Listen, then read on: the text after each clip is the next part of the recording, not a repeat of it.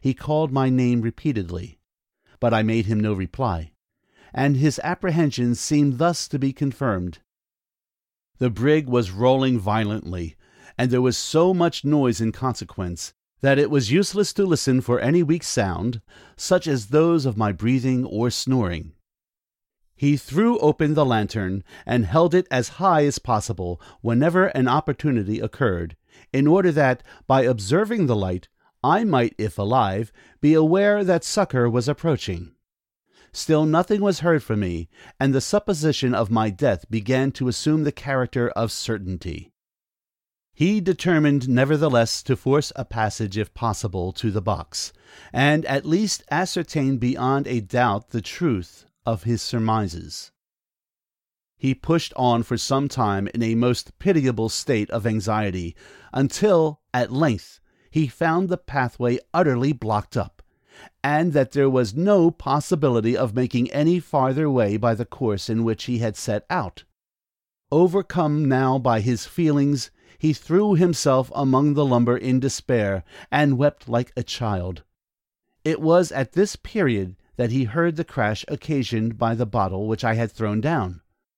Fortunate indeed was it that the incident occurred, for upon this incident, trivial as it appears, the thread of my destiny depended. Many years elapsed, however, before I was aware of this fact. A natural shame and regret for his weakness and indecision prevented Augustus from confiding to me at once what a more intimate and unreserved communion afterward induced him to reveal. Upon finding his further progress in the hold impeded by obstacles which he could not overcome, he had resolved to abandon his attempt at reaching me, and return at once to the forecastle. Before condemning him entirely on this head, the harassing circumstances which embarrassed him should be taken into consideration. The night was fast wearing away, and his absence from the forecastle might be discovered, and indeed would necessarily be so if he should fail to get back to the berth by daybreak. His candle was expiring in the socket, and there would be the greatest difficulty in retracing his way to the hatchway in the dark. It must be allowed, too, that he had every good reason to believe me dead, in which event no benefit could result to me from his reaching the box, and a world of danger would be encountered to no purpose by himself. He had repeatedly called, and I had made him no answer. I had been now 11 days and nights with no more water than that contained in the jug which he had left with me, a supply which it was not at all probable I had hoarded in the beginning of my confinement, as I had every cause to expect a speedy release. The atmosphere of the hold, too, must have appeared to him, coming from the comparatively open air of the steerage, of a nature absolutely poisonous, and by far more intolerable than it had seemed to me upon my first taking up my quarters in the box, the hatchways at that time having been constantly open for many months previous.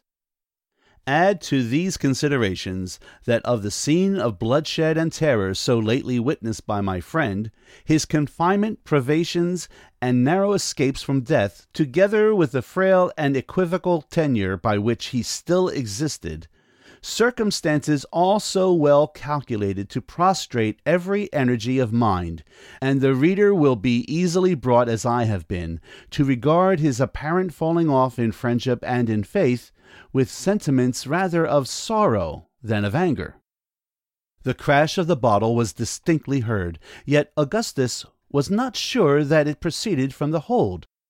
The doubt, however, was sufficient inducement to persevere.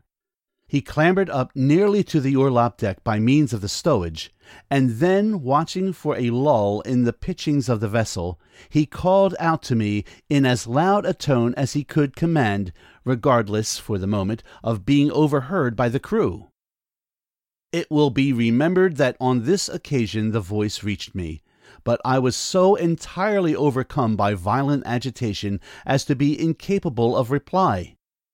Confident now that his worst apprehensions were well founded, he descended with a view of getting back to the forecastle without loss of time.